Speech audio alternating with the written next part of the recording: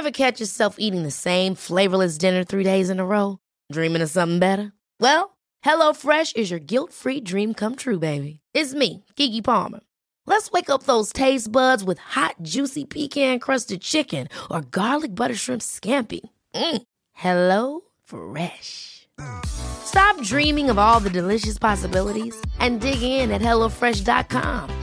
Let's get this dinner party started.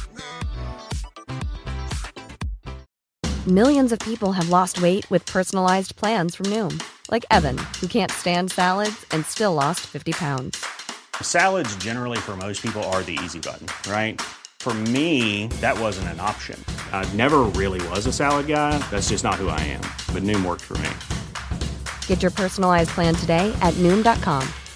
Real Noom user compensated to provide their story. In 4 weeks, the typical Noom user can expect to lose 1 to 2 pounds per week. Individual results may vary.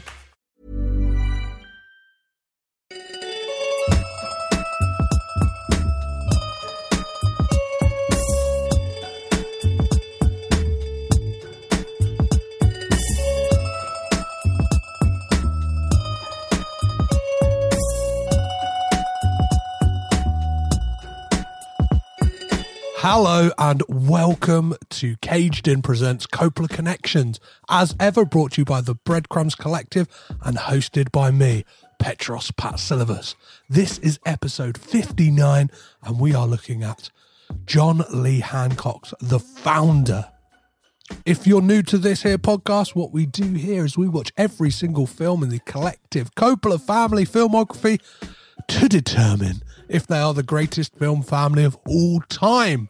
I don't do that alone, however. I am joined by a guest, and that is no different today when I'm joined by Harley Mumford from the Fundamentals podcast to have a lovely chat all about this, I don't know, I think underrated film that kind of, slipped under the radar and kind of maybe got hamstrung by its marketing, but we get all into that in this chat and inevitably talk about all things McDonald's and our love-hate relationship as a kind of global society with that burger behemoth that is McDonald's.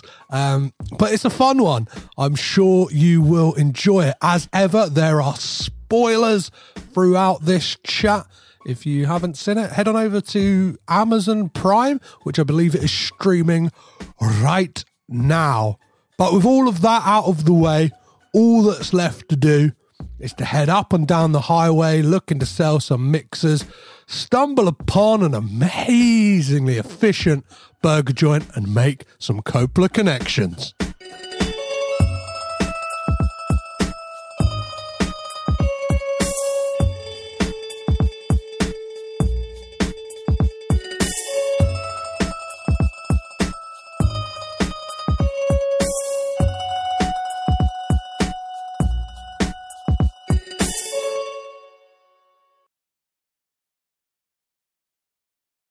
On this episode, we're hitting the road to sell some multi-mixers as we talk about the based on a true life story drama, The Founder, directed by John Lee Hancock and written by Robert Siegel.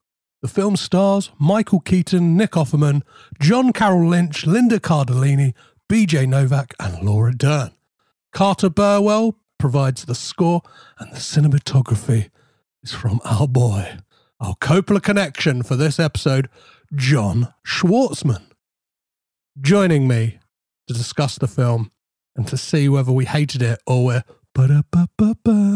loving it, and help me decide if the Coppola family are a solid square meal of Hollywood entertainment or just cheap and nasty fast food that will leave us feeling sick, is the host of the Fundamentals podcast, Harley Mumford. How are you, Harley? I'm really good. Loving that intro, by the way. That's amazing. Thank you. Yeah, I got right to the end and I realised I feel like probably any podcast that's ever talked about this film has probably done a "I'm loving it" joke. I was like, might as well get it right up the front. Absolutely. Otherwise, that's going to be eating away from me throughout the whole episode. I had to just kind of get it out of my system. Yeah, it's like McDonald's. You know what you're getting. It's fine. Exactly. It's cheap. It's nasty. But yeah, we'll get onto whether this film is that, or if it, I don't know, if there's a bit more to chew over let's just let's just keep the food-based puns rolling throughout the episode as well. I'll do my best. Yeah. So before we do talk about the founder today, tell us a little bit about your podcast. Let's kind of hear about that up the front. I know most people hold it out until the end, but I don't know. Yeah. I'm not letting people off the hook for just skipping the end. Let's hear about what you do up front. Oh, I appreciate that. Yeah, let's get the shameless plugs out of the way early. That's fine. Yeah, so I run Fundamentals. It is the podcast that explores pop culture one conversation at a time. Basically, I invite guests on to talk about all manner of topics within pop culture. It can be film related, can be TV, can be music, sports, etc. Yourself and many other people have been on the podcast. A good example is, you, Petros. You came on back when I had a run of sitcom episodes that just sort of happened one summer. And we had an amazing conversation about Seinfeld. And I have since watched all of Seinfeld and absolutely loved it. So great things can happen with this podcast if you give it a listen. Amazing. Yeah, it is such a fun way to, I don't know, to discuss things that you enjoy. I really enjoy the podcast, not just as a guest, but as a listener as well. Kind of, I don't know. I think it could be quite telling as well, and go, oh, like there's people I know that have been on the podcast that I didn't realize they were like such a big fan of that, for instance. Or like, I don't know, just you can get even people you don't really know. It's just like a nice way to get an insight into people's passions, and really pulls out the most of people when you get them talking about something they like, right? That's a cheat code almost. Yeah, that's the aim. That's kind of how it all started. In lockdown, I was like, oh man, I miss these conversations with people, and they just sort of hit me, or why not try a podcast? And I agree. I think those are the best conversations, and it's a space to learn. It's taught me a lot. You know, I've had so many guests that have come on that have talked about topics where I know nothing about them. I.e. yourself, Seinfeld, again, I was like, yeah, I'm aware of it. I don't really know much about it. And then by the end of it, I've gained all of this insight, and hopefully the listener has too. It's like, oh, that's why this thing is so popular. That's why people love it. And I always say, worst case scenario, you listen to an episode and you learn something. Best case scenario, you listen and you think, that sounds pretty cool. I should go and check that out. Yeah. That's I think that's what we're all hoping, right? Is that they go, maybe I will. Maybe I'll give that film another chance. That's what I'm always hoping. Or maybe I didn't think about that film in that way before. Absolutely. Again, before we talk about the founder, I want to know about your relationship to the Coppola family, and what was your entry point to the Coppola family? Was there a specific family member? And after that, when did you become aware that they were this behemoth of media and entertainment? I would say, I want to say it's Nicolas Cage is the entry point. I don't exactly know when, but I know I would have watched some of his movies, probably like the National Treasure stuff, at a younger age. And seeing things like Con Air, stuff like that's always on TV. And then I remember hearing, it's kind of like a well-known sort of movie trivia fact now, isn't it? That, did you know that Nicolas Cage is related to the Coppola family? And you're like, oh, okay. And by that point I'd seen The Godfather and things like that. And I was like, oh, right, they're connected. Oh, that's cool. And I have to admit, actually, Petros, I owe a lot of it, the sprawling aspect of it to yourself. After speaking to you and learning about your podcast, I had a look, and it was just quite eye-opening to realize, oh, there's all these other connections. Like, I knew Talia Shire, for example, from the Rocky franchise, had no idea that she was connected to them. And what's his name? He plays the villain in Scott Pilgrim versus the World. I know you've done that. Maybe. Jason Schwartzman. That's the one. Jason. I was like, oh, I had no idea he was connected as well. And like you say, all these threads start to get pulled. Yeah, and what you start to find as well is, and what I found is, just by looking at timelines of things, it seems to be when people step into the family. So John Schwartzman's a prime example. So he is Jack Schwartzman's son from a previous marriage before Talia Shire.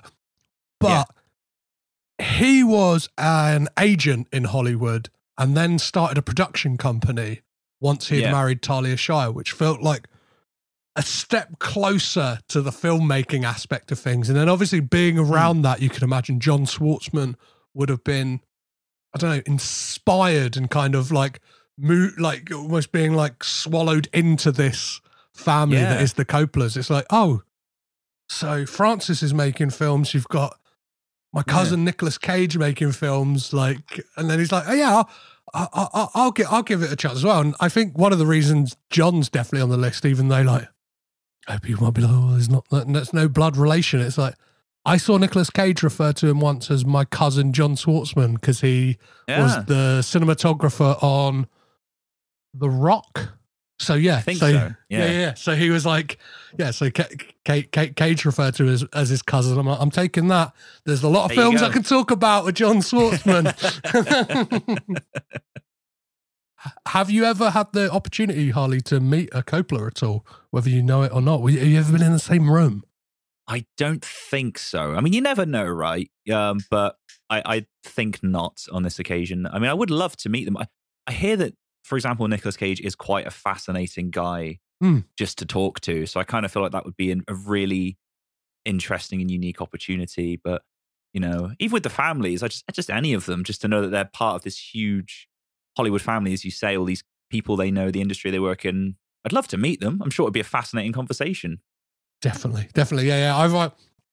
I've interacted with one of them on social media, and I'm like, whoa, nice. Like that enough. And obviously, one of my many, like, I don't know, end goals of this podcast is to interview as many of them as I can without like absolutely without seeming like, I don't know, some absolute freak. Do you know what I mean? Where it's like they think I've just got like a nutty room full of pictures of them all over the place.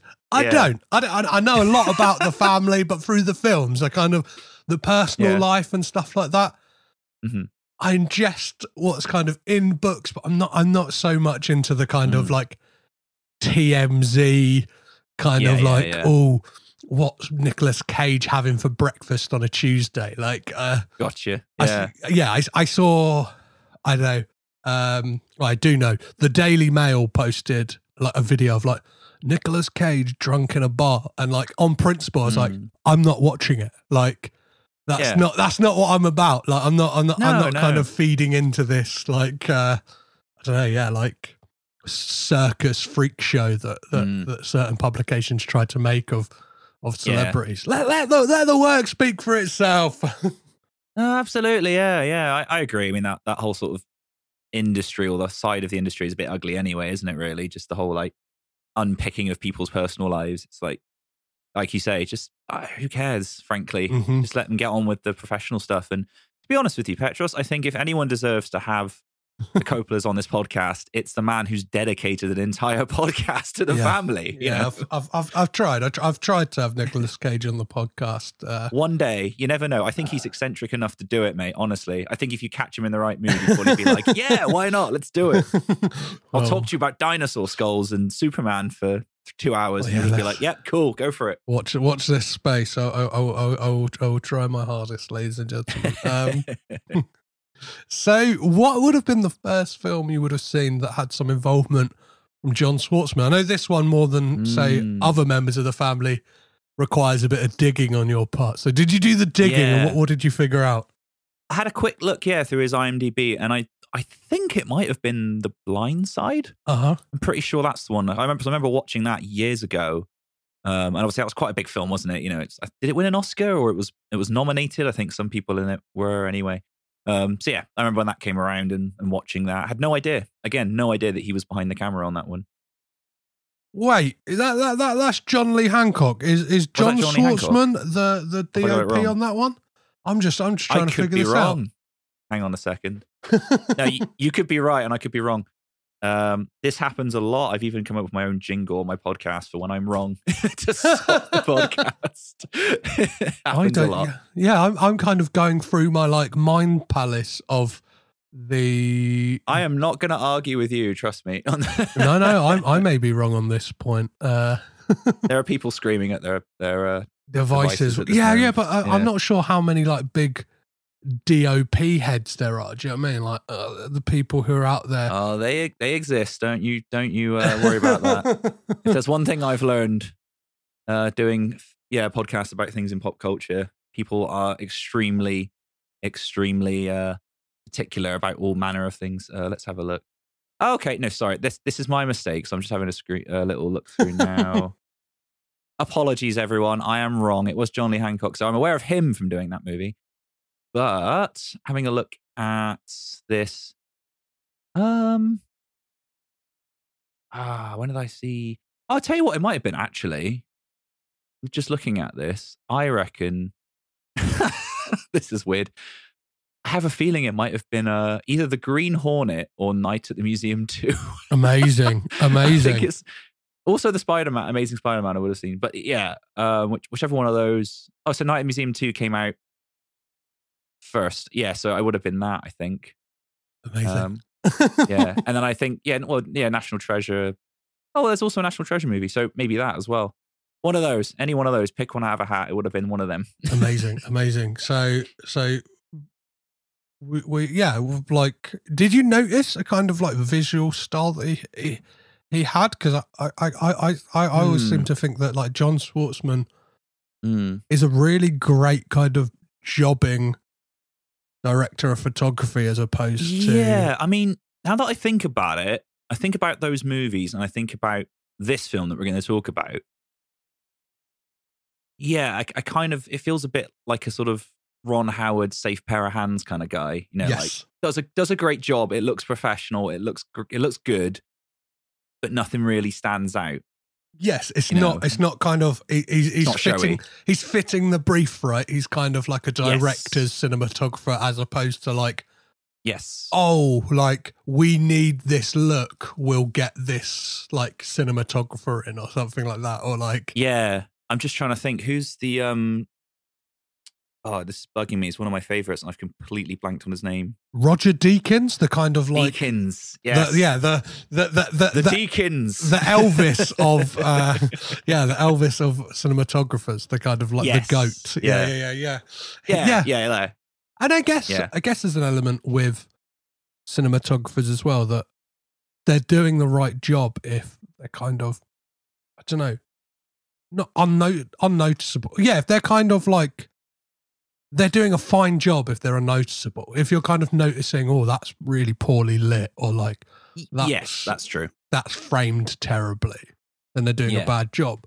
Or if they're like too flashy, do you know what I mean? If they've yeah, it's I know what you mean. Yeah, if it's just so much that you can't really work out what's going on, or you're like, why do we have Dutch angles for all of these scenes? Stuff like that. Not normally that's a director's fault, the Dutch angles. True, like, we're just going to just throw them in.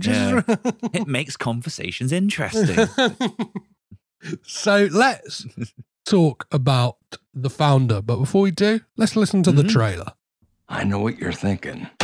How the heck does a 52-year-old over-the-hill milkshake machine salesman build a fast food empire with 1,600 restaurants and an annual revenue of $700 million? One word: persistence. Prince Castle Sales. Hi, Jim. Ray, how's it going down there? Good. Swell. A lot of interest. We got an order. 6 mixers. To anyone in particular? McDonald's. McDonald's? Care for a little tour? We wanted something different, and that's when my brother here comes up with one of his brilliant ideas. Orders ready in 30 seconds, not 30 minutes. Unique, original, there's nothing like this. It's revolutionary. It's exactly what it is. It's revolutionary. What is that? The Golden Arches. It's a way to make the place stand out. Huh. There should be McDonald's everywhere. Franchise the damn thing. What's the first step? Just leave that to me. That glorious name, McDonald's. I have to have it. Did you mortgage our home? We could lose everything. Good things come to those who wait. Business is war. It's dog eat dog. I could be growing this thing at twice the pace. I don't know what to say. Say you'll renegotiate. I can't. Can't or won't? What you ought to be doing is owning the land upon which that burger is cooked. You're not in the burger business. You're in the real estate business. There's a wolf in the hen house. We let him in. Isn't enough gonna be enough for you? Honestly, never. Business is war. It's dog eat dog, rat eat rat. To succeed, to win, opportunity. Sky's the limit. You have a contract. This is not your company, Ray. You sure about that?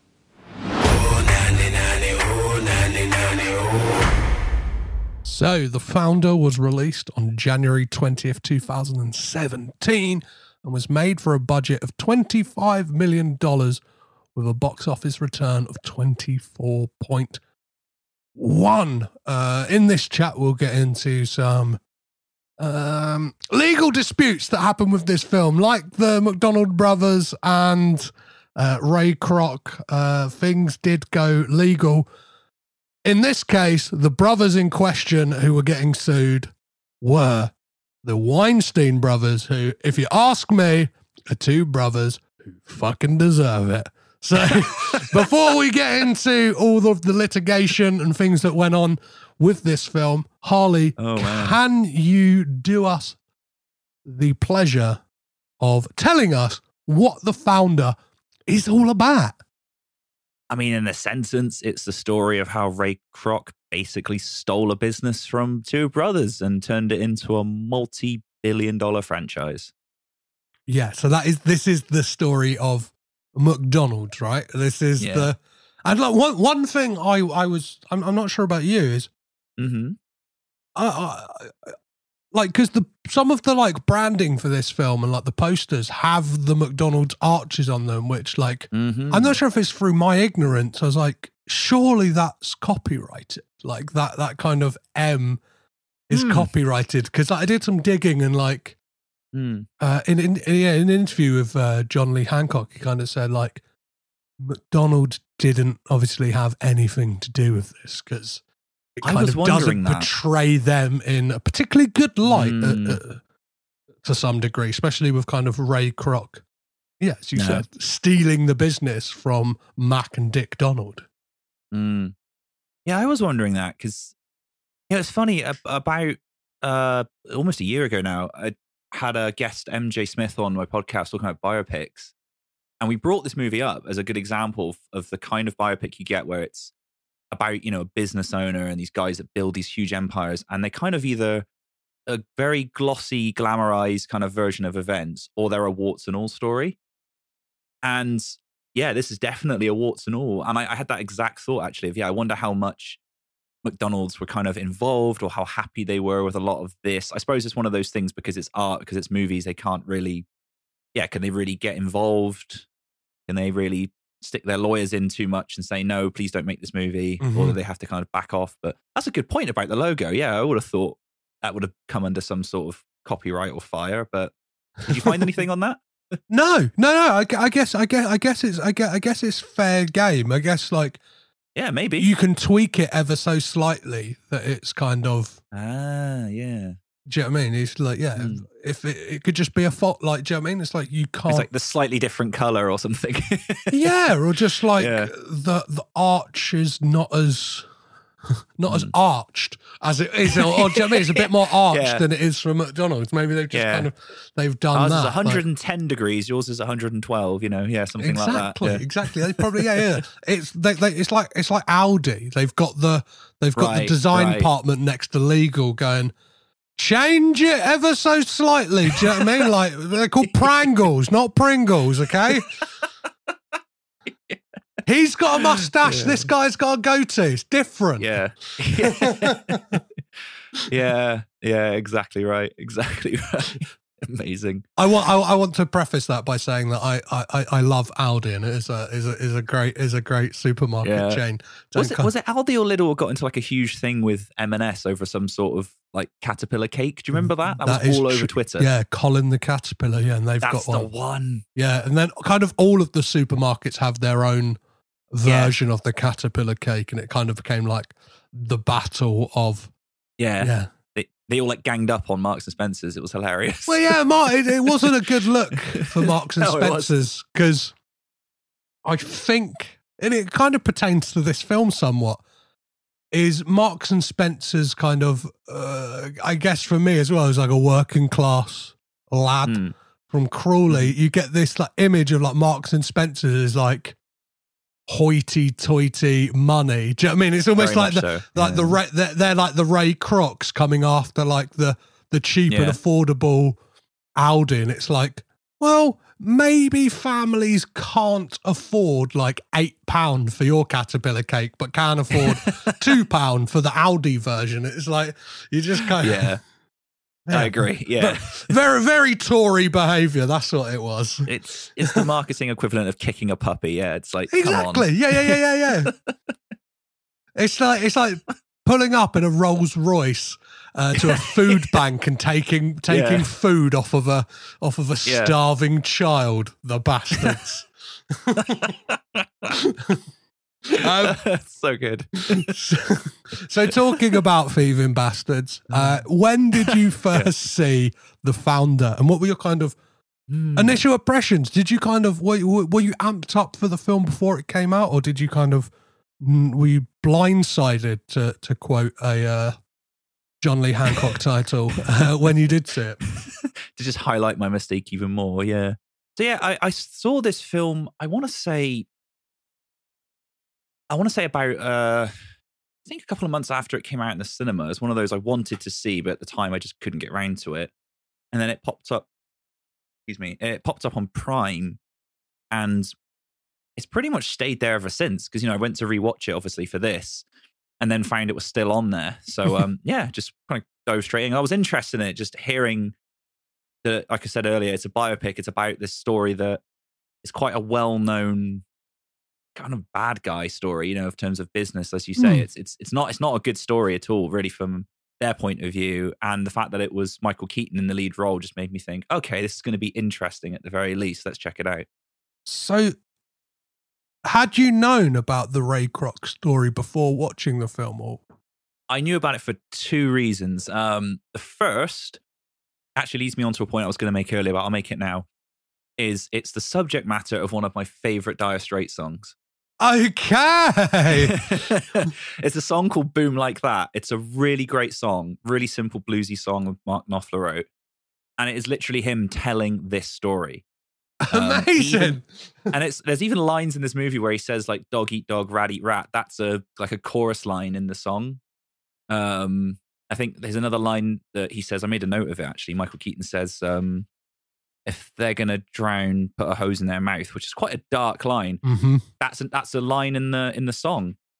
And so sort of when I heard that, I was like, oh, that's what that song's about. Cool. And then I went and listened to some podcasts and some other YouTube documentaries sort of on the history of it, and was really interested to learn the actual story and go, oh man, that's brutal. So yeah, learning all of that and then finding out that there's a movie coming out about it was great, I thought.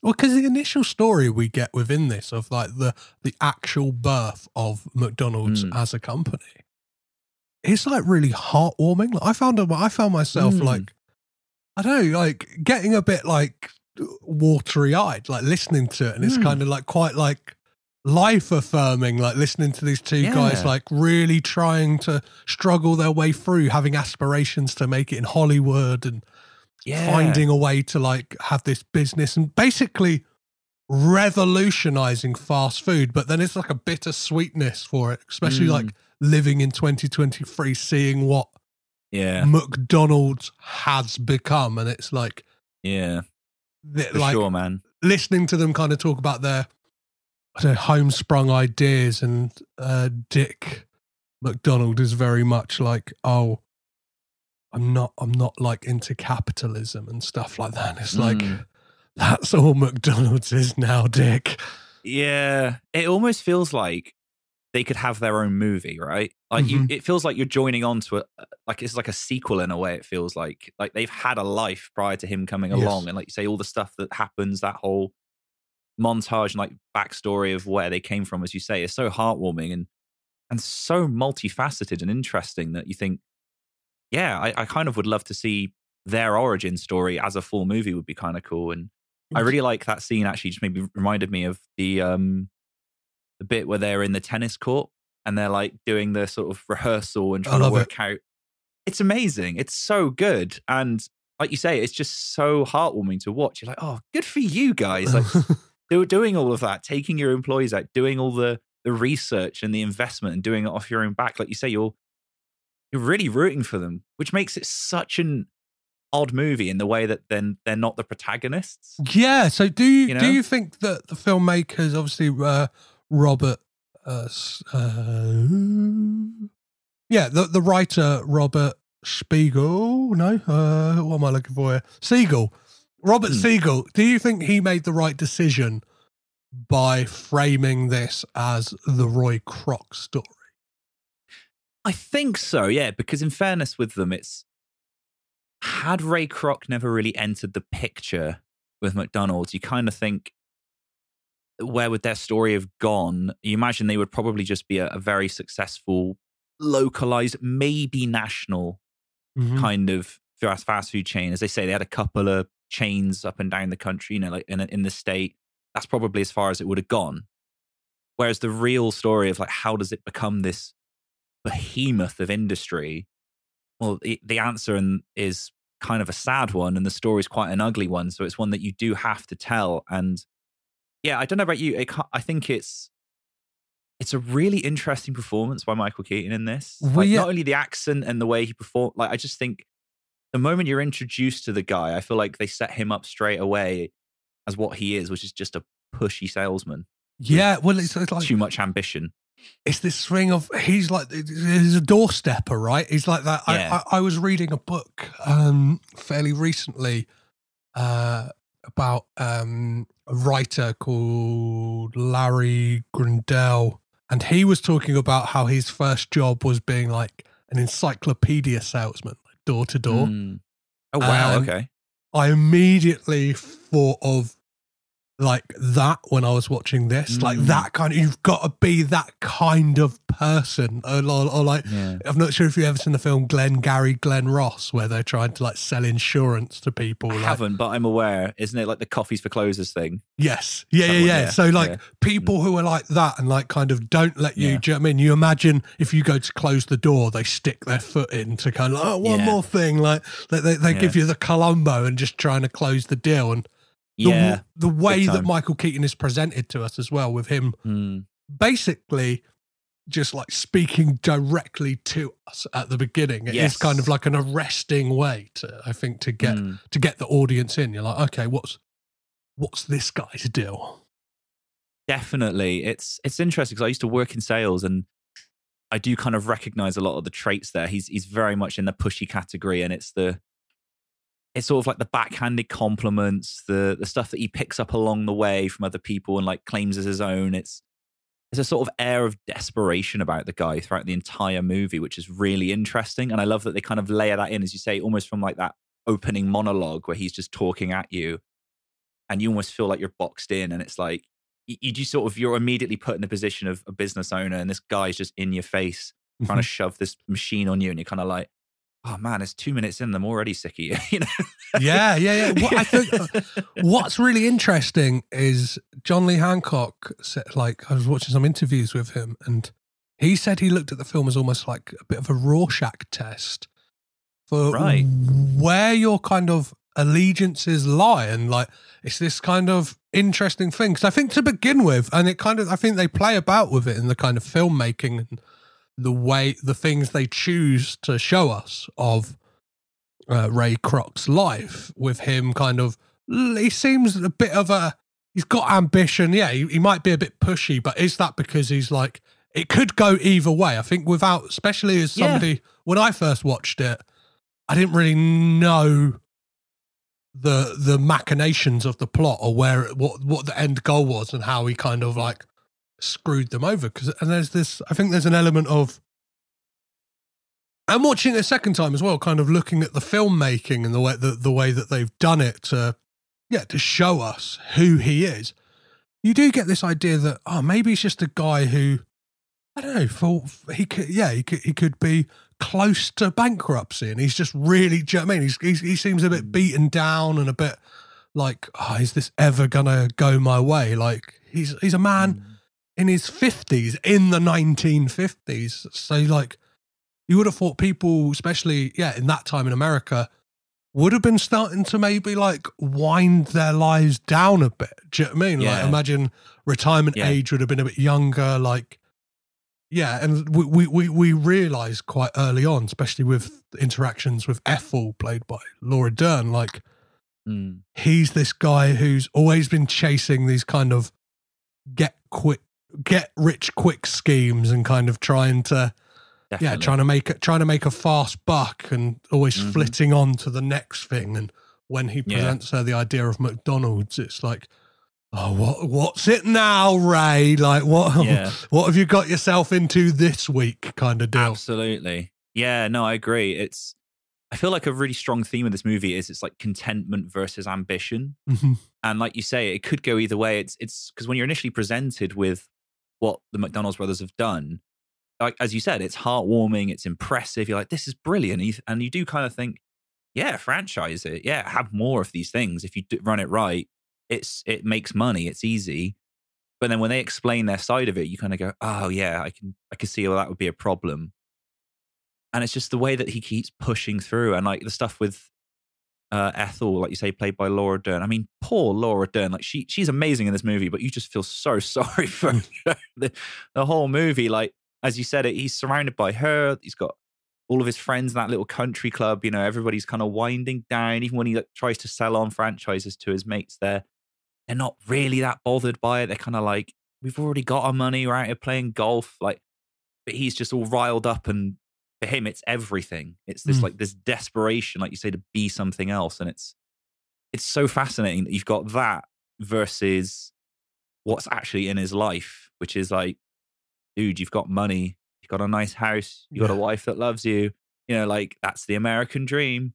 Yeah. But it's not enough for him. And it's just quite interesting how far he then goes off into the deep end towards the end. And I think what they cleverly have done in this film as well is, Ethel and Ray Kroc in real life had a daughter, but I think by like getting rid of the daughter for the film, kind of like, it's like an unnecessary. I think it would have added like an unnecessary element to the film that didn't need to be there, almost in a kind of like Ray Kroc way of like, how can we make this more streamlined? Do you know what I mean? Like, yeah, that's true. Like, it's true. Yeah. And you already don't like the guy enough. You don't need to add that in the mix as well.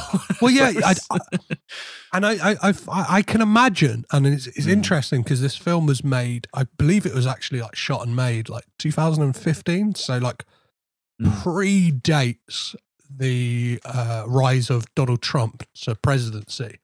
And by the time this came out, this would have been basically as he was like inaugurated as president. And I think it very much plays upon that without meaning to, because it is a man who kind of, through an understanding of branding and name recognition, managed to basically game his way from like being like a New York crooked businessman to basically being the 45th president of the United States. And it's like, you can, it made the film like ridiculously pertinent. And you could imagine people like Donald Trump watching this film. And that's why I was saying like how it does work as a Rorschach test. Is people kind of cut from that cloth will watch this and go, Ray's just doing what Ray's got to do to get the job done. Yeah, I think you're right. Probably is. Yeah, you're very much correct there. I think, it would say a lot about your personality type if you don't have an issue necessarily with how things go down. But yeah, I just find it really, really interesting that they were happy to go down that road. But then at the same time, these kinds of movies do come around quite a lot now. I mean, you've got, what is it, like The Social Network, you've got both Steve Jobs movies, it's, and now everything that's kind of going on with, as you say, Donald Trump, Elon Musk, all these people. And it does feel like Hollywood in fiction for the longest time has had the billionaire businessman as like the bad guy. I mean, hell, even the Lego movie has Lord Business, right? Like it's sort of there in our consciousness. So for this film to come out, as you say, during that time, and even now, it's something that we sort of recognize, I think, as a part of us as a society is now more aware of, can sort of look at and go, yeah, this is pretty much what you have to become if you want to become one of the wealthiest people in the world, is you have to step on a whole lot of people and a whole lot of dreams on the way up. And I think we're living in a time as well where like people are more and more happy to watch entertainment, whether it's film or TV, that is centered upon bad people. Like, do you know what I mean? Kind of people like you look at like the Jeffrey Dahmer show on Netflix was like the most watched show ever, and it's like as much as they try and profess that like we're doing it from the perspective of the victims, like no, you're not. You make it like, do you know what I mean? You're doing sexy Jeffrey Dahmer with Evan Peters. It's like you're not doing that, and people seem to have this kind of like almost like watching a car crash mentality to the things they enjoy, and I think like this plays into it somewhat, and I think it does. Yeah. It does kind of. I think the most similar thing probably is like The Social Network, or you look at TV, like we've had like Pam and Tommy, we have WeWork and stuff like that. I think people are fascinated by these true life stories, and especially when it's packaged up kind of sometimes like the warts are there, or they're put into more palatable, do you know what I mean? Like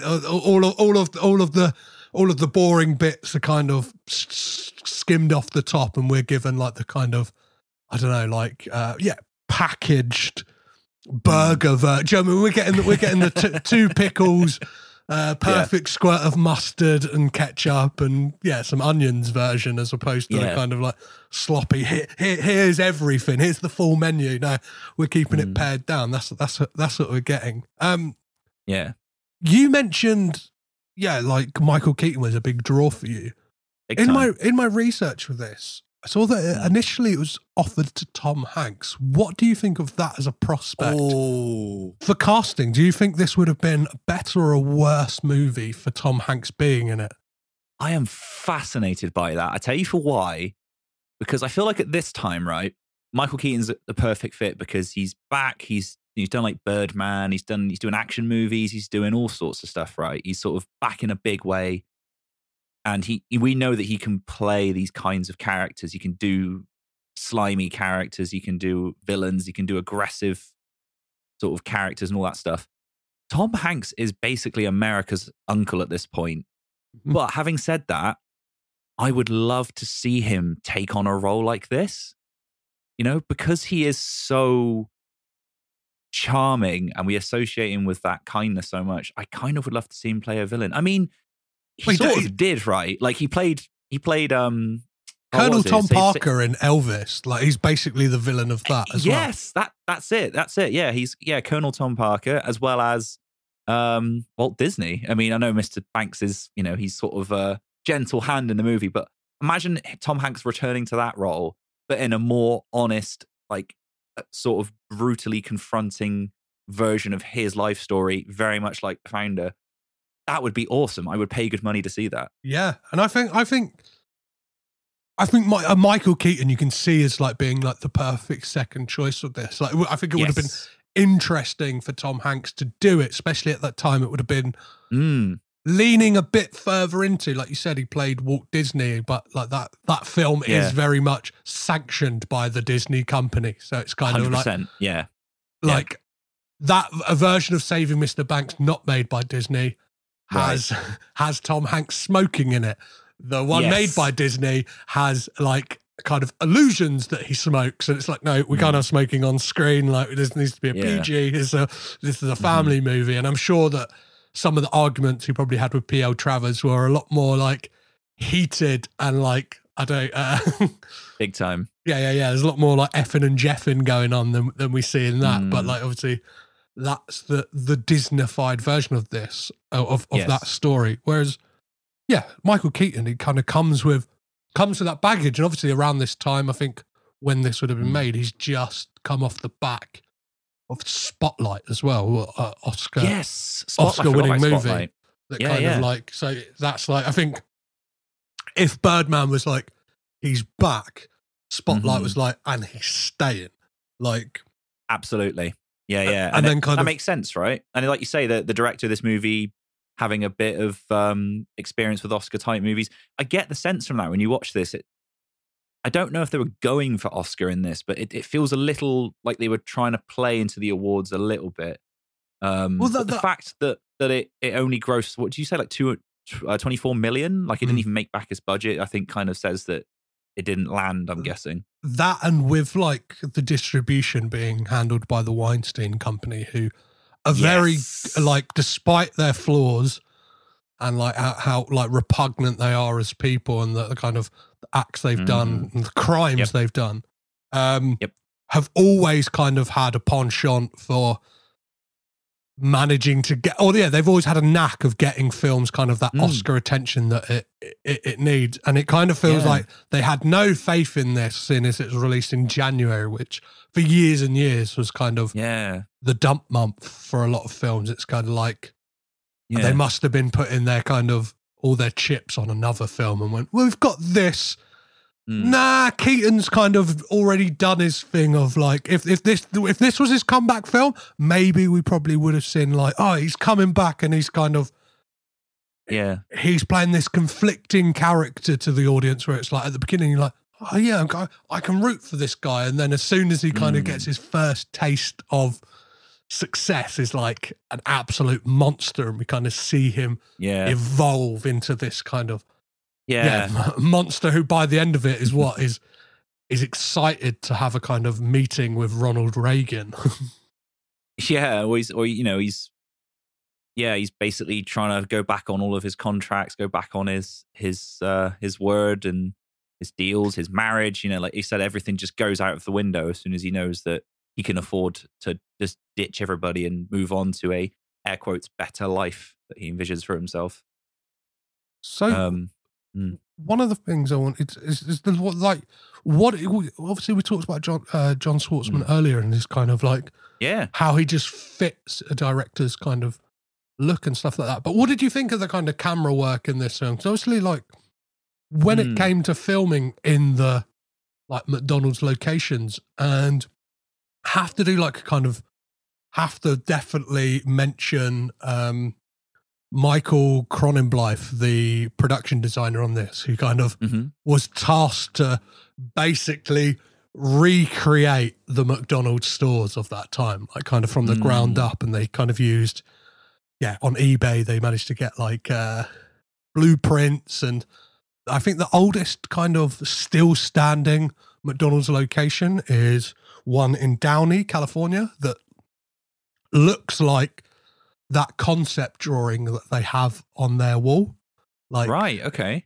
That still exists to this day, like pretty much unchanged. But the ones they created, kind of the way they did it is they made, I think, one or two, but the way they did it is the kitchen could be changed around at any, it's kind of like little units that they could change around. So they could film in the same place, but it could kind of step in for every different franchisee location that he visits. That's incredible. Man, it's stuff like this in movie making that I'm fascinated by, and I'm glad you bring it up. I don't think people give it enough attention, but that's awesome. That is absolutely awesome, isn't it? To think that far ahead and plan it. And it was, as far as how it looks on screen, I think it just looks amazing. Like you say, I never would have known that. Had you not told me that, I never would have known. I would have just assumed that they just built different locations and moved around, and that was that. But yeah, they all just look stunning. And the way that like the restaurants themselves were working, so like the grills actually worked. And John Lee Hancock said in an interview that to begin with, it was like, oh great, we got like burgers on set. And I imagine it's like that thing of working in a McDonald's, like the first couple of weeks, it's like, hey, it's free lunches, and then like by like the end of the first month, you're like, I don't want to see another burger in the rest of my life. The smell of a Big Mac just makes you want to vomit. Yeah, I'd imagine so. But no, I think it's incredibly well done, and as I said earlier, that whole like from the tennis court scene to them like layering things up. He does all these bird's eye shots, and then it transitions into them in the restaurant for the first time, and everything's working like clockwork, and you've got the camera moving around and taking it all in. It's really well done. It's really well put together. It's so easy to follow. It's so intricate. And I definitely think it helps towards putting you into Ray Kroc's shoes of like seeing this machine just working so efficiently. And hearing that story as well, and like the kind of how it, like visualizing it, and you imagine that's how like Ray's imagination is visualizing it. This kind of like, and it's exciting as well. Like I've like it's quite, I don't know, it's quite rare to think of food prep in films being made visual. Do you know what I mean? Like on paper, this could seem like quite a boring movie, but kind of no, not at all. Once you get into it, it's like it's fun. It's kind of, it whips along. It is. It's always magical. I mean, even the contrast, right, between, we only get like 10, 15 minutes of him at other places. I was just thinking about it. They're kind of shot in very dim locations. You know, there's a lot of, they kind of look a bit run down. There's all this stuff. It seems chaotic. And then you get to the first McDonald's, and it does feel like, weirdly, like a fast food Disneyland, where like it's so clean and pristine. And it's like it is a miracle. Like he gets there. Everyone's happy. It looks open. It looks a blue sky. Well, it's like that oasis in the desert, isn't it? Yeah, like, everyone's happy. And then within 30 seconds, bang, he's got the burger. And you're just as surprised as he is watching it, because you're like, wait, no, that can't be right. And, you know, and all the families are all happy and clean and tidy. It is like so well set up and shot that it really, fair play to them. They really do a great job of selling this to you as an audience. I feel like this is the only time I'm ever going to be able to voice this bugbear of mine. Go on. But I have found, as somebody who like occasionally goes to a McDonald's, obviously, I think they're an evil corporation, but sometimes you're kind of stuck for choices. I very much enjoy a McPlant, even more so now it's a double McPlant. But right. Seeing this film and the kind of joy on Ray's face when he gets the burger in 30 seconds is like, I could only dream of a time when that was the case. It's like, I go into McDonald's now and they know it as well. They're like, do you just want to bring it over to, like, do you want table service? It's like, it's like, because they know, like, you're going to be waiting 20 minutes. And I think, I've been thinking about this a lot, Harley. I think it's that they haven't got the infrastructure for delivery.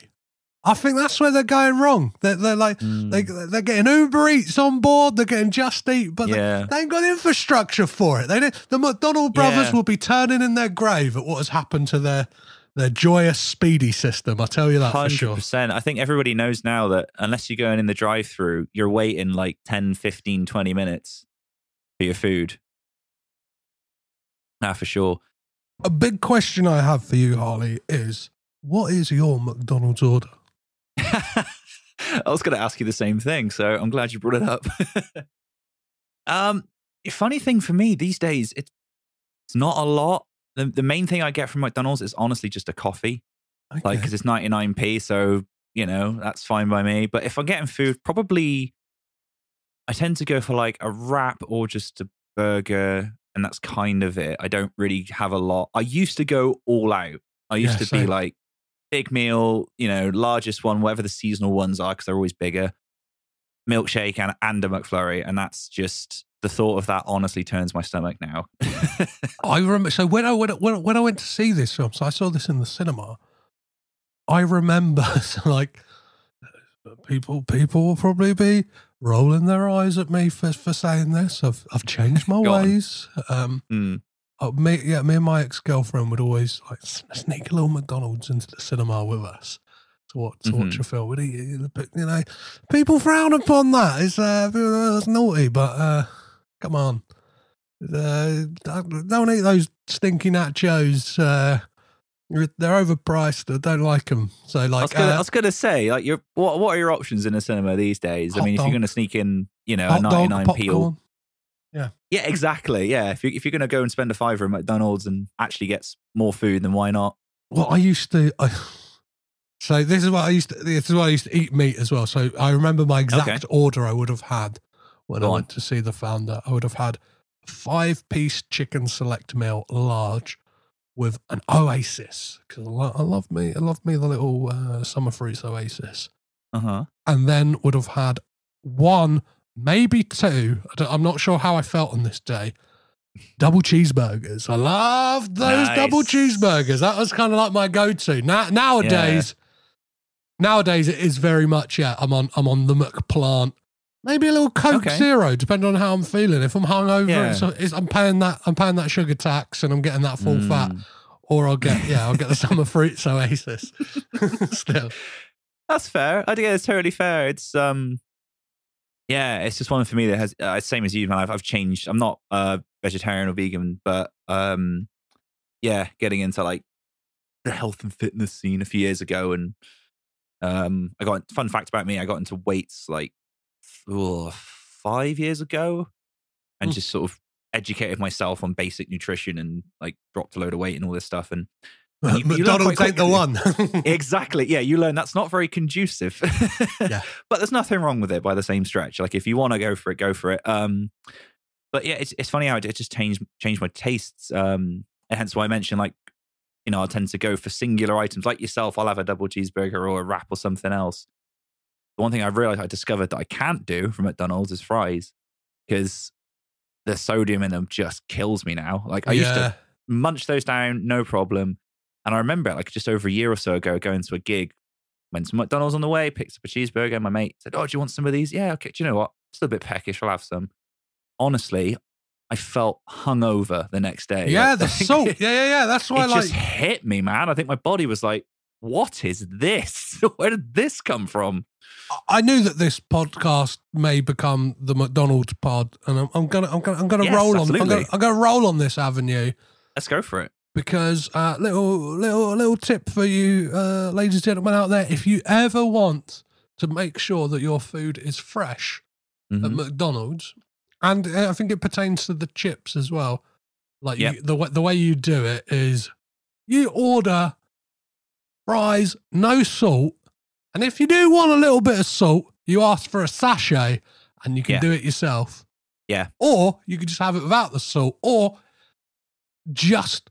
If you don't like those gherkins, don't pick them out. Order it without. Your burger is made fresh to order. You're not getting one of those ones that's like stinking up on the hot plate for like 30 minutes or something like that. You got one that's not sloppy. It's made to order. I find with the plant as well, because it seems that vegetarian and veganism hasn't prevailed as much as us guys would like. Petros, you've got baby carrots now at McDonald's, don't you know? It's all good.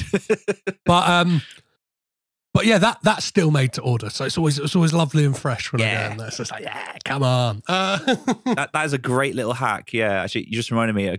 A good mate of mine, Will, used to work in McDonald's, and I think he said something similar. Yeah, to that effect of. If you want it fresh, you've asked for something specific, and they'll have to do it from scratch. That, and if you order 2 Happy Meals, it's like 2. I think it's 4-piece.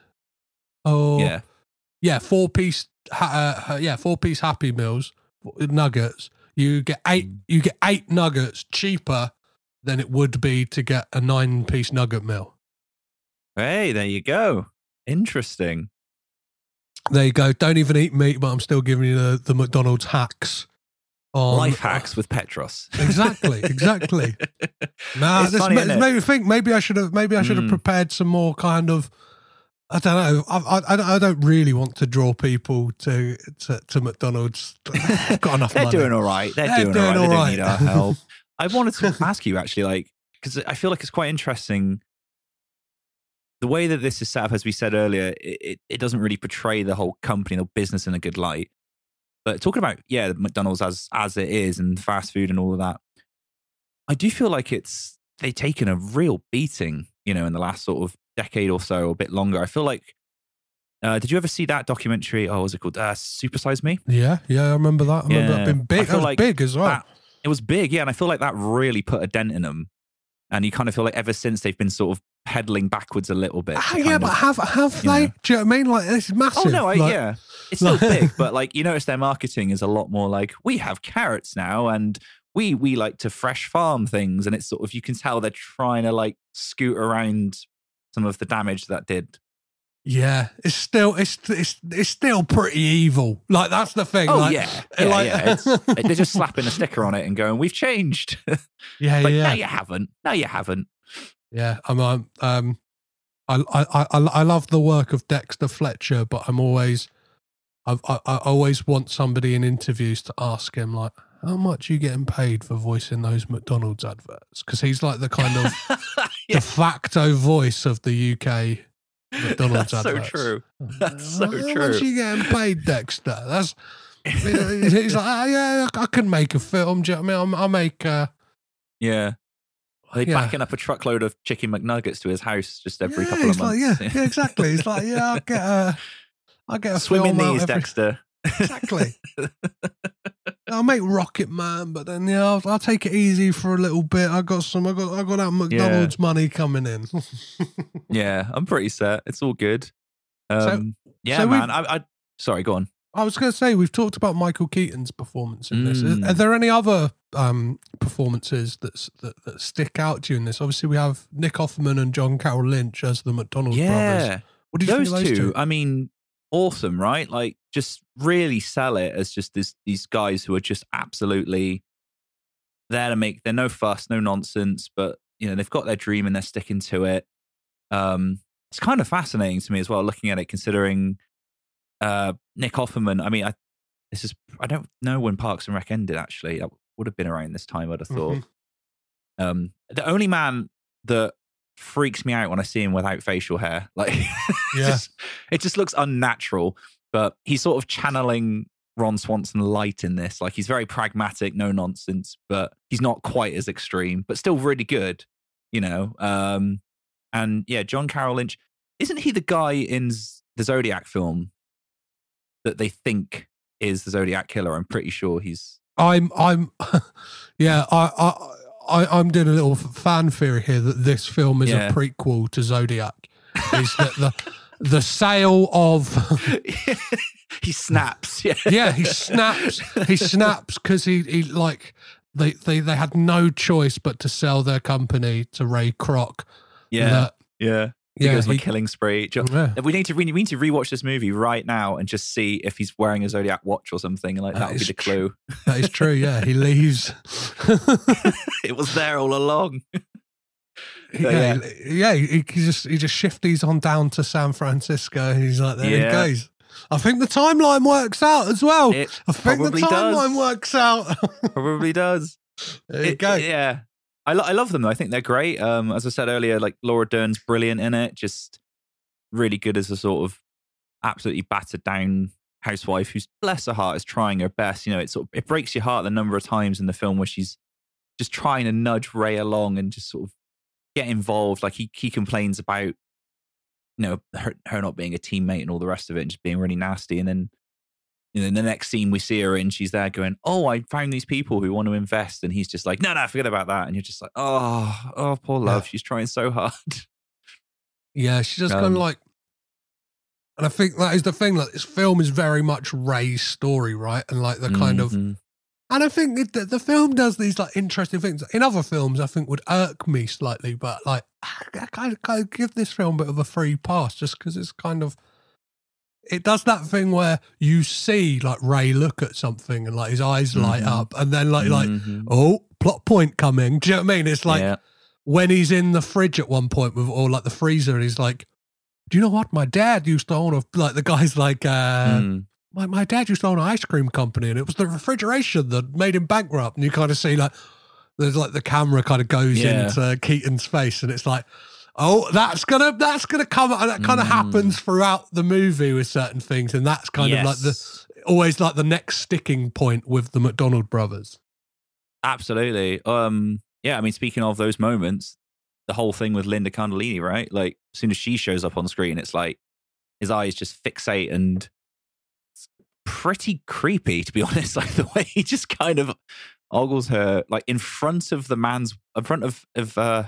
husband as well. Like, Patrick Wilson's just sat there and he's just making eyes at her the whole time. You're like, steady on, mate. I don't think it plays into kind of the thesis of Ray Kroc in this film, which is, and I think it's Dick McDonald who says it to him, where he's like, if you can't beat them, buy them. But then, like, I think Ray kind of to the effect says, like, I knew the moment I walked in that, like, I set eyes on that place that I wanted it, and it's kind of like, that's exactly the same approach that encroaches, and it's kind of that thing. I think that's what the film is doing, is like his business life really just corrupted his personal life as well, to the fact, that he stole another man's wife and stuff like that. And this is speculation on my part, but I imagine more so her than him, like in real life, may have felt more guilt than he would have done, because by the time of her passing, had like donated millions and millions of dollars to charity. So Joan Kroc. I think we can thank Joan Kroc. She donated $200 million to NPR. So wow. If you enjoy those little tiny desk performances, ladies and gentlemen, Joan Kroc, you got to be thanking for those. I imagine she's probably kept NPR going for all these years. They're probably still living off that Joan Kroc money. I think you're right. Yeah. That and the YouTube views of Anderson .Paak doing his tiny desk performance. Oh, I love it. Yeah, no, amazing, and she's great. And to be fair, again, Linda Cardellini, I think, plays it really well. Doesn't suit blonde hair. That was quite a shock when she sort of pops up on screen. It's like, oh, I'm not used to that. But I guess it's being accurate being to the exactly. to the character. And then she's great though. What about BJ Novak? He again, we get that moment of him like when Ray's at the bank and like his eyes are lighting up when he's listening into the conversation. Being like, oh, this is where I can step in. I'm literally in the middle of actually towards the end of another rewatch of the US Office, and just to see him pop up, it's like, hey, it's Ryan from The Office. And you're right, like his sort of moment of just sliding in and his whole pitch about owning the land upon which the burger is cooked is such a great moment, and you can't help but go, oh, that's genius, but evil at the same time. Like, it's evil, it's genius. Yeah, he's got one of those faces where, like, I don't know, it's like he could play really sweet, but like you can also see like a devilishness to him where like there's almost like a distrust. So I think he's kind of perfect casting in that role, because at first you're like, well, maybe he's going to kind of I don't know, help like Ray get on the straight and narrow, and he's kind of oh no, I'm basically going to give you the tools to decimate these people that you're working with and kind of take ultimate control. Yeah, he's almost like a younger version of Ray, like the way he just slides in and is just like, here's your problem, bang, there's your solution, and doesn't seem to give any kind of consideration to the situation that he's in or the other people involved. It's just straight in with, do this. And I think actually, I'm pretty sure there's a moment in their conversation where Ray says, well, that would mean, and then he pauses, and then he sort of looks at him and they have this sort of knowing look. Like he almost doesn't want to admit what he's about to do and say out loud, that would mean I would have to basically screw over my business partners. But it's kind of like that little exchange that they share for a second. And the fact that, like you say, BJ is just kind of almost like shrugs it off and is like, and there seems to be that sort of like kismet there. It's quite interesting. Well, I think what the film does interestingly as well is it doesn't feel like a slow decline of the character either. It's quite a quick decline. Yeah, it's like, quick. It's the moment he gets that first whiff of like, well, the moment he is kind of the franchise manager, it's like he's a problem, and it's like you almost want to grab. More so, you just want to grab the McDonald brothers by the scruffs and be like, "Get out now!" You know what I mean? Like, get out whilst you can. And it's like, you kind of have that with Dick. Dick's really skeptical and like gets more and more so every kind of time. And there's that kind of ongoing, like recurring bit of the film where like every phone call ends with a phone slam, and then like they're kind of at their end of their tether when it's Dick doing it as opposed to Ray doing it as well. And it's like, the tables have turned, and it's almost like, I think at that moment in the film, you realize, oh shit, they're now on the back foot, because all the time up until then, it's like they've been a sticking point in Ray's progression. for good, kind of in moral standpoint, obviously for Ray's standpoint for bad. But then when they're getting frustrated and like at their wits' end, it's like, oh, now it's like they're on the decline. Like this is the beginning of the end for them as the kind of owners of McDonald's. Big time, man. I tell you, when it sort of builds up to that scene where they're sat in the room with the lawyers and he says, oh, it's a handshake deal. I don't know about you. I was watching it through my fingers. You're just like, no. Yeah. Like, after everything you've been through, like, you're almost screaming at the table, like, just walk out. Just walk out. Just say, no deal, sorry, and leave. But the fact that they do it and you're like, oh. And there's like an added kicker as well when you get to the end of the film and you get a bit of text on screen that reads, if they'd got their royalties, it would be worth $100 million a year at this point. Yeah. Like, what? Like, yeah. And yeah, what is it? They both like, they got a check each for like $1.3 million. Or imagine that would have, I'm assuming that would have been each. Yeah, I think it worked. I think he said it after taxes, it worked out like $1 million each. So you're like, that's a drop in the ocean, but it's not even about the money, is it? It's just the whole like, handshake deal. Oh, I'm sorry. It's just, you can give him 1%. You can like 0.5% of this. Nah, I'm not going to do it. And you just think, wow, you're a monster. Yeah. And you kind of know straight away as well, because it's kind of right after that scene. It's like one of like the lawyer there saying, so you can't use the name McDonald's whatsoever. Like that'd be a conflict of interest, and like the signs being like taken down and stuff like that. And it's like, it's so heartbreaking. Yeah. And like one of the final bits is him just setting up shop directly across the road from them, which is just like, wow, nail in the coffin, just at the final moment there. Yeah. Absolutely brutal. He's a bad guy. Yeah. So is there anything else that we haven't mentioned, Harley, that you kind of wanted to bring up at all? I'm having a quick look through my notes. Not really, no. I mean, it's just, I just thought it was a really interesting choice that they would go this way on this kind of movie, but I love that they did it. I love that it's this honest.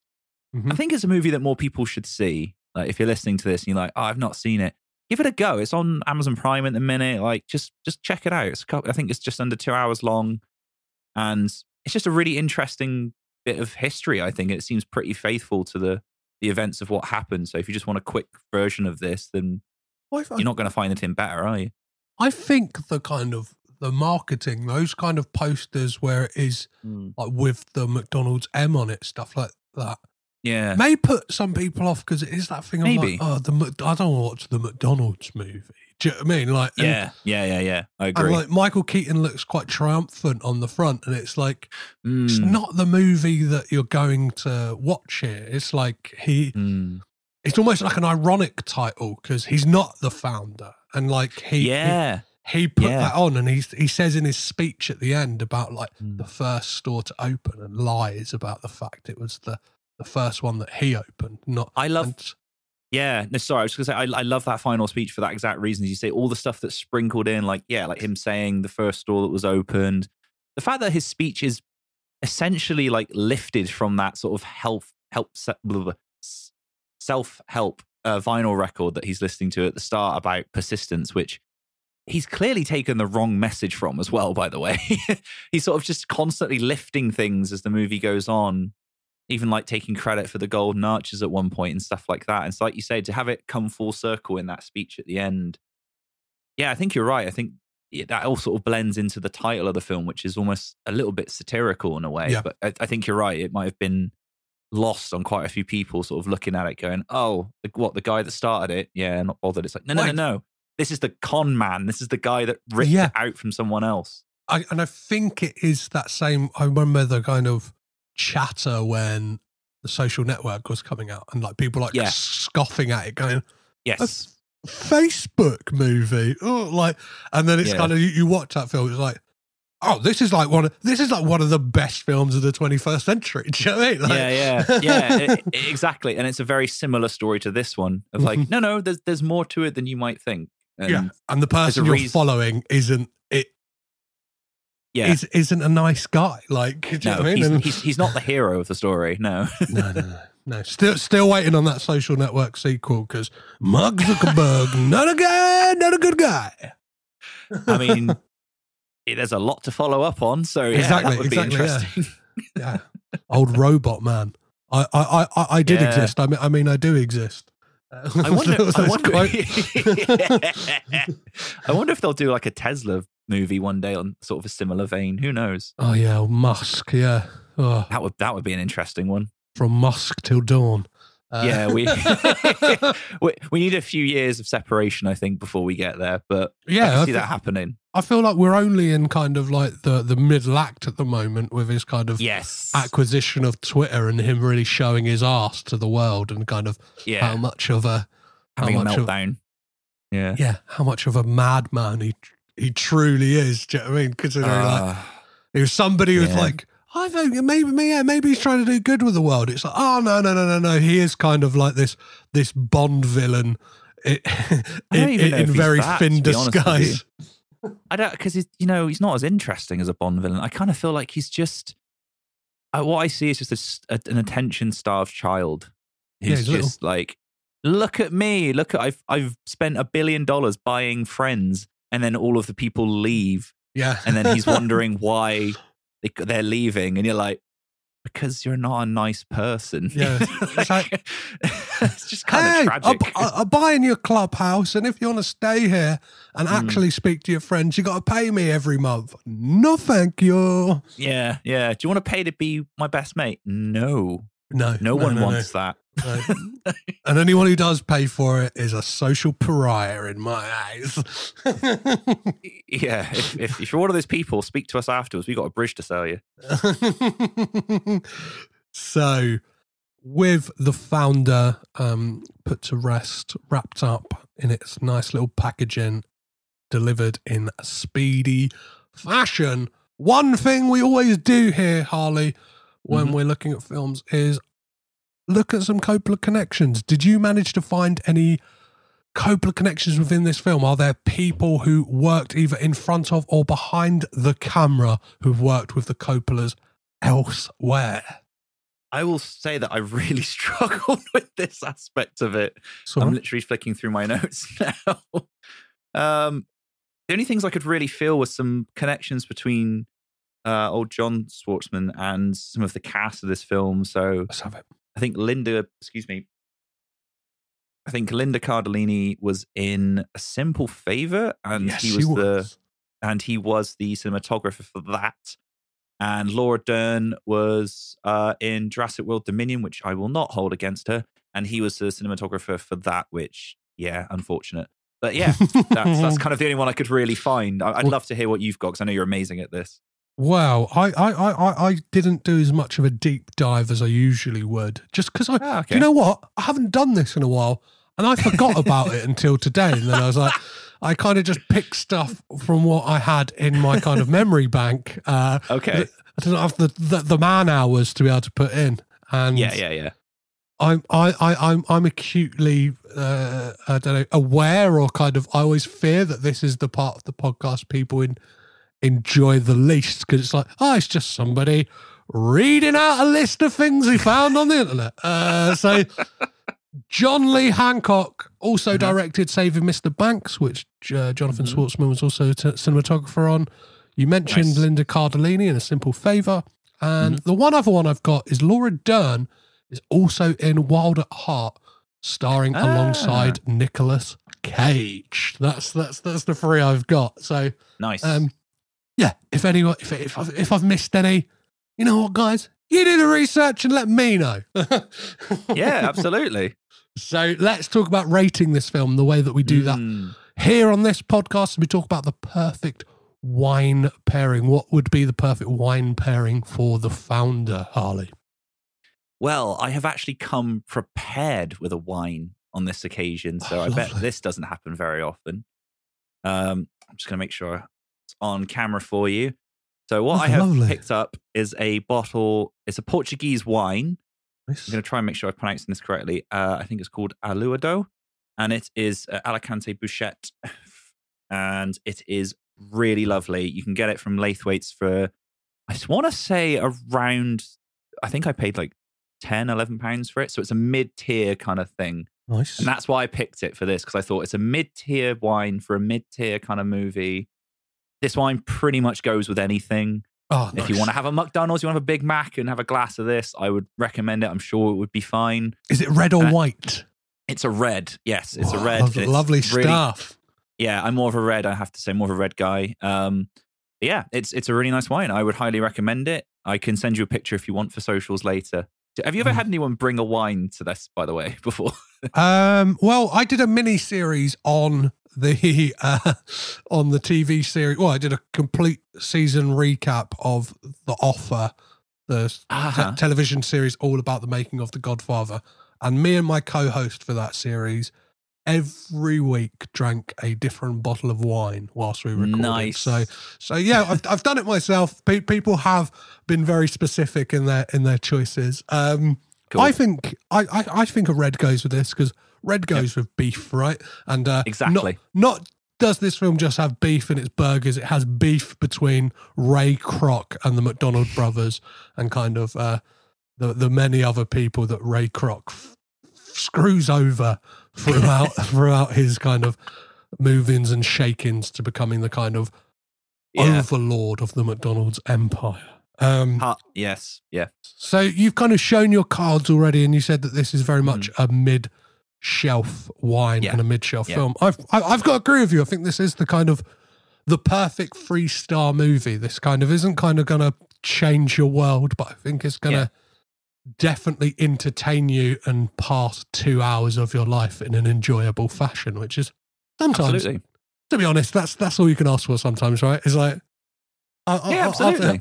I'll take that over something that's gonna, I don't know, change my perception of the world through cinema. Like sometimes you got to be in the mood for that. I kind of feel like I'd be in the mood for this, like a McDonald's, more than I would care to admit. Oh, there you go. So, Harley, based on this film alone, are the Coppolas the greatest film family of all time?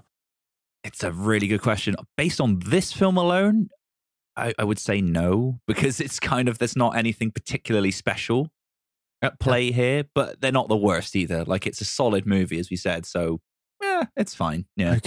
Okay. Well, it leads me on to possibly my favourite question I ask people, because it either makes, they're either steadfast, they've had time to think about this, and they come straight from the gut with something, or it was absolute agony for them, and that is, which Coppola family member would you keep? But in doing so, you get rid of the entire filmographies of the rest of the collective family. I've been dreading this question. Yes. I was out for lunch with my wife earlier, and I was talking to her about this. I said, I don't know what I'm going to say for this. Because here's my dilemma, right? I'm not the biggest Nick Cage fan yet. I haven't had the chance to go through his filmography, but I appreciate him for what he is in cinema. And that he is a unique vessel. And I feel like there's so much stuff there. It's like, I don't want to erase that, but also I genuinely love The Godfather Part 1 and Part 2 in particular. I also really love Talia Shire in the Rocky franchise. So if I'm just going to kind of unpack that, Talia Shire's great, but I would assume with the absolute determination that Sly had for Rocky, worst case scenario, if she wasn't around, he would have made the film anyway and cast somebody else. So I'm going to pretend that still exists. I think you're missing the cheat code. You're skirting around the cheat code here. What's the cheat code? Go on. No. You give me your answer, and I'll tell you afterwards. All right. Okay. All right. I'm going to feel like an absolute fool. Well, that's fine. Man. Yeah, I'm probably going to go with, I'm going to keep Nick Cage just because he's such a fascinating character. And I do genuinely love some of his movies. There's a lot more that I need to check out for him. So I will hang on. As much as, again, I really like The Godfather, I feel like, again, it's a really great book. I'm sure someone else would have adapted it at some point. Will it have been as good in an alternative universe? Maybe not. But yeah, I'm just going to stick with that. I feel like it's a safe answer, but yeah. What's the cheat code? I really want to know. What's the cheat code? It's Talia Shire, because Talia Shire, you get to keep Godfathers Part 1 and 2, and you get to keep the Rocky franchise. Oh, that hurts. Oh no. Yeah. Oh man. I'm genuinely devastated that I missed that, but no, there you go. Yeah. Sorry, everyone. Friend of the podcast and previous guest, and he's been on your podcast as well. Andy Godian picked Talia Shire on that basis alone because he's a massive Rocky fan, and yes, Andy got to keep the Godfather. So sorry. I'm so sorry, Andy, if you're listening to this. Yeah, you're a better man than me. You figured it out. Oh my goodness! Some people have done the workings out, and we managed. There we go. They've managed to stumble upon that one. Was that on the episode where he was on? Were you guys talking about the Amazing Spider-Man? Yes, another John Schwartzman. It was. I listened to that as well. Like, I should have known that. I'm so sorry. I'm genuinely devastated by that. Don't worry. The only person you've let down here, Harley, is yourself. Don't apologise to me. Okay. I do that on a daily basis, so that's fine. Never mind. You want to take a long hard stare in a mirror tonight, and I think I'll be opening this bottle and reflecting hard on my life. Yeah. Perfect. Well, let me ask you maybe the most important question on this podcast, which is, what does Bill Murray say to Scarlett Johansson at the end of Lost in Translation? I mean, I'm prepared for this, and I think after everything we've discussed, there's only one answer. Would you like fries with that? Oh, yes. I love it. I love it. And good night.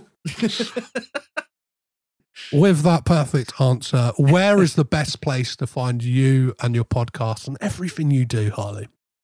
Thank you so much, Petros. It's been an absolute delight. The best place to find me is Fundamentals Podcast. You just search that in any of your podcatchers. I'm assuming if you're listening to this on Spotify, Apple, Podchaser, so on and so forth, I'm more than likely there.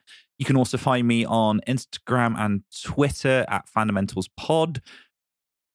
I don't really tend to hang out on Instagram all that much. Twitter's probably the best place to reach me. I'm also at Harley Mumford on Twitter if you want to go and say hi, and fundamentalspod@yahoo.com if you want to send me an email. Best place to go and have a look. I will be bringing this podcast. It is on a hiatus at the minute, but it will be back likely around the same time that this comes out. So make sure you check that out. Amazing. Well, thank you so much, Harley, for coming and making some Coppola connections with me. Oh, my pleasure. Thanks for having me on.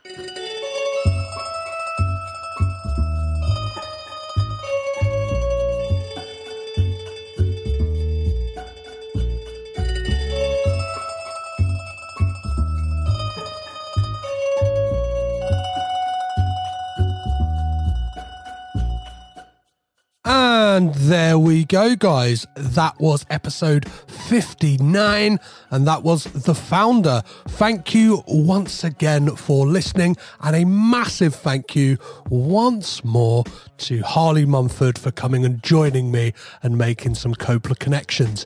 If you haven't already, please do check out Harley's amazing podcast, Fundamentals, which I have guested on before, talking all about my love of all things Seinfeld, and will be on in the near future once I pull my finger out and figure out what passion I want to go on there and talk about. It's kind of given limitations, I'm great. Given the option to talk about anything I want to, I absolutely crumble. If you have any suggestions of what I can talk about, please don't hesitate to get in touch. So you can grab me on all the socials. So that is Twitter, Instagram, Letterboxd, Facebook, and TikTok, all at CagedInPod. Or you can drop me an email, which is cagedinpod@gmail.com. And I really would like to, if there's anything I've talked about on this podcast, do you think, you know what? That's Petros is pretty knowledgeable about that. He kind of goes into it on those things. Like, let me know what I could talk about. And if you're not sick of my voice and would like to hear me elsewhere, you can do so on a fantastic podcast I had the absolute pleasure of being asked to guest on. It's Stephanie Joy Hubbard's amazing Soundtrack Journey. If you're unaware of this podcast, what Stephanie's doing over there, she's getting creatives, if I can call myself creative, to come and talk about their life through a like film soundtrack journey. So it's mainly needle drops. It's just kind of the tunes that soundtrack your life, but very specifically the movie of your life. So it could be almost rose-tinted view of what the soundtrack to your life actually is, through the medium of film, something that I'm massively passionate about, as I am music. So it's an absolute joy to be on that podcast, and you can find all the links to that in the show notes, and check out previous episodes. As previous guest of this here podcast, a real early guest of this, Todd Jordan was the first episode, which is fantastic. I'm the third guest out of the gate, and I'm absolutely delighted that I'm on there. So do check that out. It's probably one of the most personal stories and stuff like that I've ever told on a podcast. So yeah, do check it out if you want to kind of get to know me all that little bit better.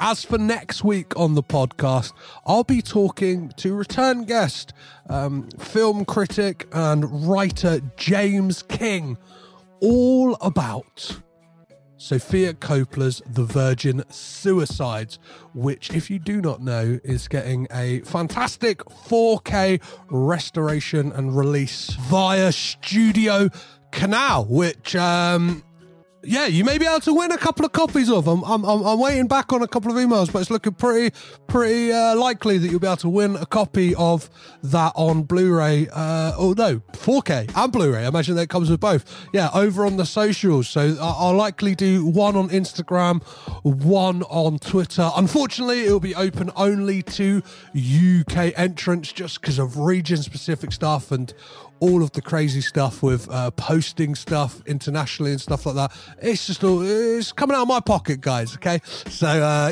so get involved on that. Keep up to date with the socials so you can see any of that fun stuff and kind of the ramblings of my mind as well. But yeah, come join me and James for that chat next week.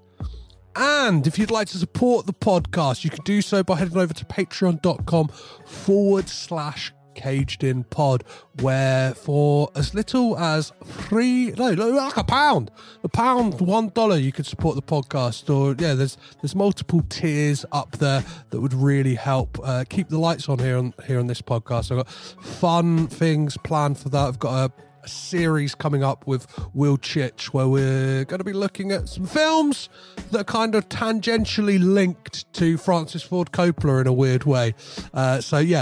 We'll be talking about that, and as soon as that is, the couple of first episodes are recorded and we're ready to launch that, I'll definitely let you know what that is. Again, I'll probably announce it on the socials and then on the podcast, depending on just at the same time, probably. So do be sure to do that.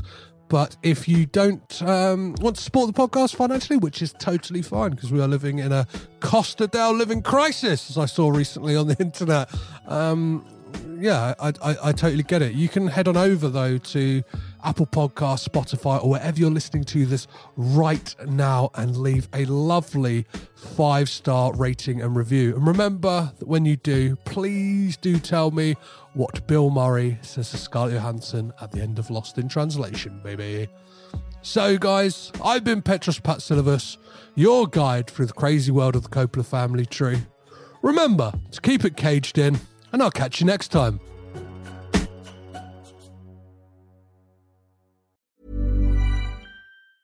Ever catch yourself eating the same flavorless dinner 3 days in a row? Dreaming of something better? Well, HelloFresh is your guilt-free dream come true, baby. It's me, Keke Palmer. Let's wake up those taste buds with hot, juicy pecan-crusted chicken or garlic butter shrimp scampi. Hello Fresh. Stop dreaming of all the delicious possibilities and dig in at HelloFresh.com. Let's get this dinner party started. Even when we're on a budget, we still deserve nice things. Quince is a place to scoop up stunning high-end goods for 50 to 80% less than similar brands. They have buttery soft cashmere sweaters starting at $50, luxurious Italian leather bags, and so much more. Plus, Quince only works with factories that use safe, ethical, and responsible manufacturing. Get the high-end goods you'll love without the high price tag with Quince. Go to quince.com/style for free shipping and 365-day returns. This podcast is presented by the Breadcrumbs Collective, home of the Pod Charles Cinecast, Caged In Coppola Connections, A Driptown Limerick, Maine, Franchised, and many more to come.